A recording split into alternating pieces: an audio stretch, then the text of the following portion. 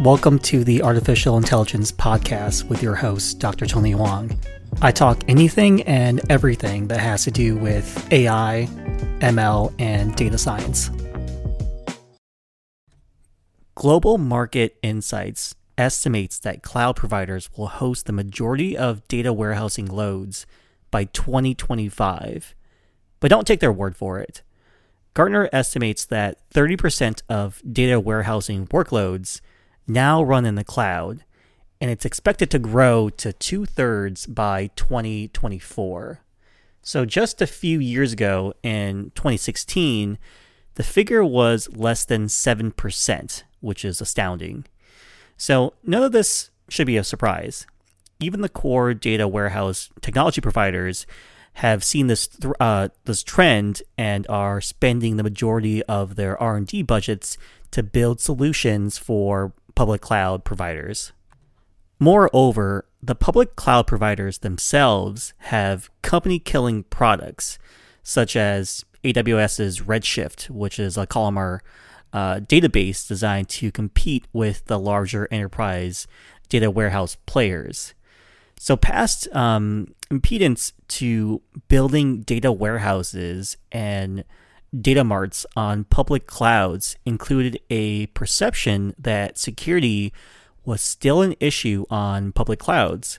And also, petabytes of data were difficult to move from on-premise systems, considering that they had to be physically moved with portable storage systems. And then finally, in many instances, those running data warehouses on-premise could not find analytics tools to leverage locally, and they didn't really want to change. So the reality is that all of these blocks, these roadblocks, have been removed. Most were removed well before the people building and maintaining data warehouses, understood that public clouds were far ahead of most on-premise tools.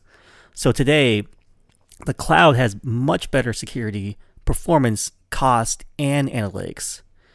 The real killer of on-premise data warehouses has been on the rise.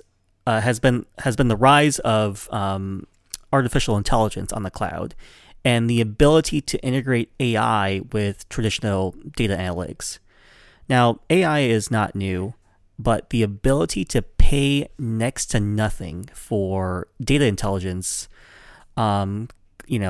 with the addition of your data being on the public cloud, is that AI is now a game changer.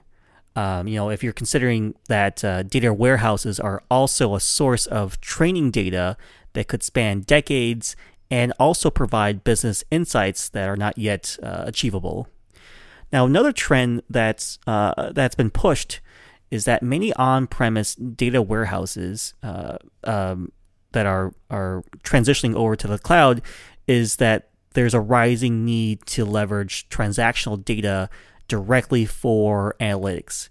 So data warehouses have been famous for just taking snapshots of transactional data and then rolling it into a data warehouse for analytics. This means that the information could be several weeks, if not months old. So now more and more execs are asking for real-time dashboards that consider current data from transactional systems, such as like sales order entry. So this means we'll need to use transitional data using data abstraction layers to emulate analytical databases and then bind them with AI systems to make the solution even more compelling. It should come as no surprise that this technology can be found from public cloud providers, either through native services or through their ecosystems and marketplaces. So, on-premise data warehousing is pretty much dead.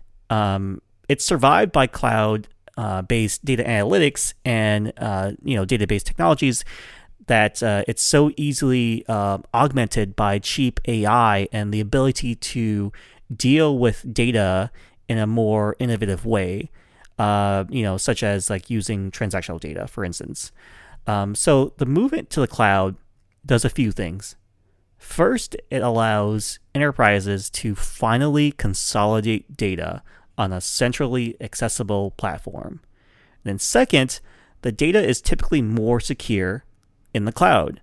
And then finally, those who need to leverage the data are no longer restricted to the limitations of on-premise technologies. And these should be the last 3 nails in the coffin. Thanks for listening to the podcast.